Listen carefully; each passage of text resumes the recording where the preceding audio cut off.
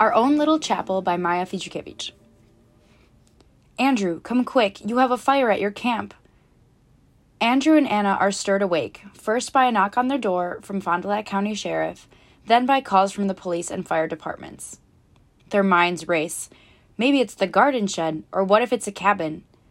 There was no one at the camp. Did someone forget to extinguish their campfire? The idea that it was the chapel didn't occur to them. Andrew, president of Camp Vista, and his wife, Anna, are trying to collect themselves as they look out the front door, and they are immediately hit with emotion.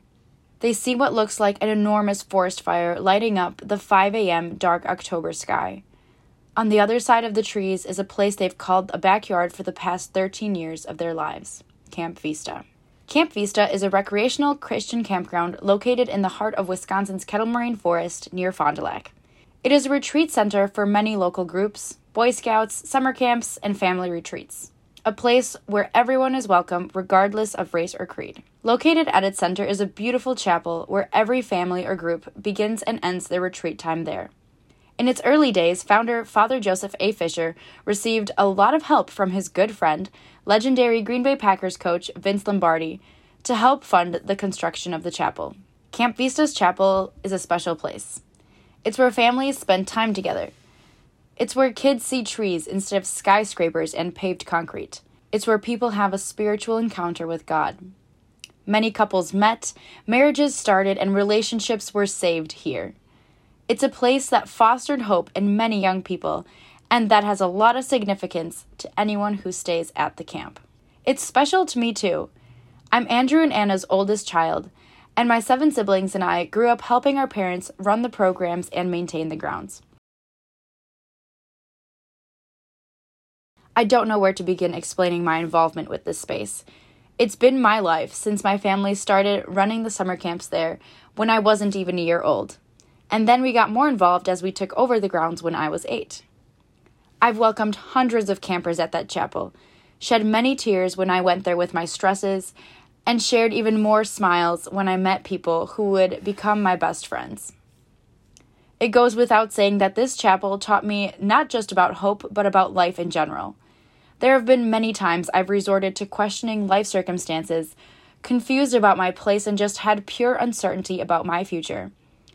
I headed to the chapel, the place I knew might not give me answers, but would absolutely give me peace. Now, when I reflect on my concerns I expressed in the past, I realize they all played out differently than I expected. But they still turned out somehow. Such is the story of the chapel, too. The night of the fire, Andrew and Anna's thoughts continue to race in disbelief. Do we wake the kids up? Andrew asks himself. And without thinking twice, he commands my brother, the oldest child there at the time, to wake up the others. Meanwhile, my parents run to their truck and speed over to the camp. Adrenaline works well for a quick wake-up. It's hard to get anywhere past the entrance of the camp, as dozens of firefighters are already at the scene. They're all asking for water. As my family rounds the corner, they come face to face with the tragedy before them. What used to be the camp's beautiful, wooden, spiritual home was now engulfed in flames. The flashing fire against the dark sky lights up the tear-filled faces of my family, looming helplessly on the sidelines. Firefighters would not let them come near the structure, but the view was clear enough from where they stood. Limp and anguished, they watched the building that cultivated their childhood memories and their faith be devoured in flames and slowly die before their eyes. I never cry, but at that moment, I cried, Andrew says. I was one of the first to leave the nest my freshman year to UW-Madison and was the only member of the family to experience this day from a distance. I woke up to a text from my mom about everything that happened and remember whimpering in my dorm and in my classes as I read article after article that came through my feed. The next few weeks were filled with grief and consoling the many campers and retreatants who felt the loss as well. A metaphorical darkness came about the camp. Every time someone drove past the caution tape section, it felt like a healing wound was being reopened. The chapel to Camp Vista could be compared to the Notre Dame of Paris. Believers and non-believers alike admired it and participated in services there. And once it was lost, it felt like a piece of culture died with it. Nevertheless, October 24th, 2018 is a day that the community remembers like it was yesterday. So many families came to visit the hole that once held the place they called their second home. Tears were shed and hands were held. All we could do was silently embrace each other because there were no words that could describe our feelings. My family barely had time to process the loss, but we tried to console others in their grief. Loyal retreatants and musically gifted campers came to sing and create videos to post as fundraisers, some as soon as the day of the fire. The camp itself is a humble place. Built in the early 60s by founder Fisher, the camp's purpose is to be a peaceful setting filled with 250 acres of natural beauty that inspires the mind, rejuvenates the soul, and connects people with God and each other. Andrew, in addition to his presidential role, is also the constructor, carpenter, maintenance man, program developer, and project manager, just to name a few, of the campgrounds. Along with my mom, Anna, and my 7 brothers and sisters, we have taken care of Camp Vista since 2008. My parents both immigrated to the United States from Poland in the 80s. When you hear them, their accents give away their Polish identity. Tragedy and loss are not new to an immigrant's life story. Leaving behind a piece of themselves and everything they'd come to know in their physical homes in Poland was incredibly difficult. America could never supply the roots that their home country established for them, but they came here in search of a better life. But this time, it was different. This chapel was a symbol of everything they've worked towards. You can say it was like their American dream. Losing a place so filled with spirit, memories, and hope for the future was a heartbreak they never thought they would experience.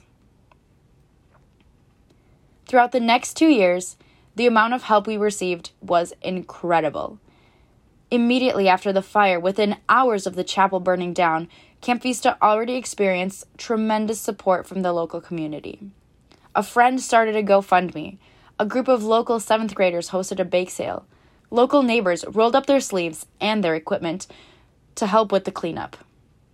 I was surprised by the amount of helping hands, Andrew says.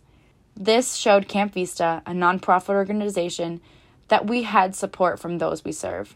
A morale boost was very much needed because, in addition to planning the construction of a new building that would be suitable for cultivating the faith and values of the next generation, we had to come up with $3.8 million to fund the project. The groundbreaking ceremony for the building of the chapel happened on March 13, 2020, the same day the White House declared the coronavirus a national emergency. While the rest of the world slowed down, construction moved forward on the new chapel. The supplies were pre-ordered and supply chain shortages were avoided. However, with businesses closing down, finding momentum to raise funds proved to be the most difficult task of all. As a unique aspect to its fundraising, Camp Vista sent out brass vials that served as personal prayer time capsules. Friends of Camp Vista could fill out these time capsules with their family, writing down the deepest hopes and desires for their present and future families.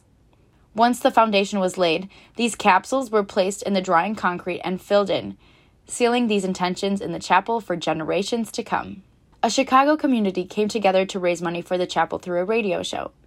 Among them was a 7-year-old girl named Stella, a regular visitor at Camp Vista with her family. Stella was too young to remember the old chapel, but old enough to know that this project is important. She brought her piggy bank filled with all the money she raised herself, and she said she wanted to donate it to the chapel construction. She proudly handed $4.16 to the fundraising director. The studio audience burst into tears and then innocent chuckles. They were happy to know that their passion for the project was understood by even the littlest donors. Throughout the building process, my dad was very involved in the construction of the chapel. He and my brothers would sometimes wake up at 3 a.m. to get a project done before the rest of the team got there. My dad also went out of his way to make sure the community was involved in this project. He prioritized getting smaller tradesmen on the job to support local Wisconsin craftsmen. Trades on the job were near and dear to the Camp Vista community, says Jeff Redman, project manager at C.D. Smith, the company that built the main structure of the chapel.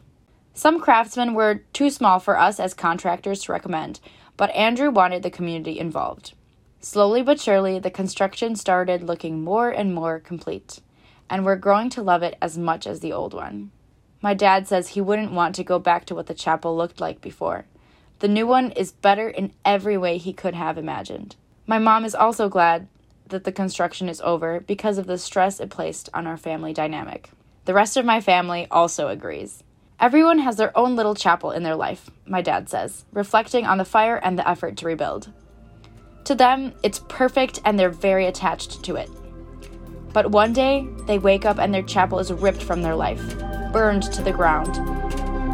That's where faith and hope come in, proving in a time that great things can come from our darkest moments.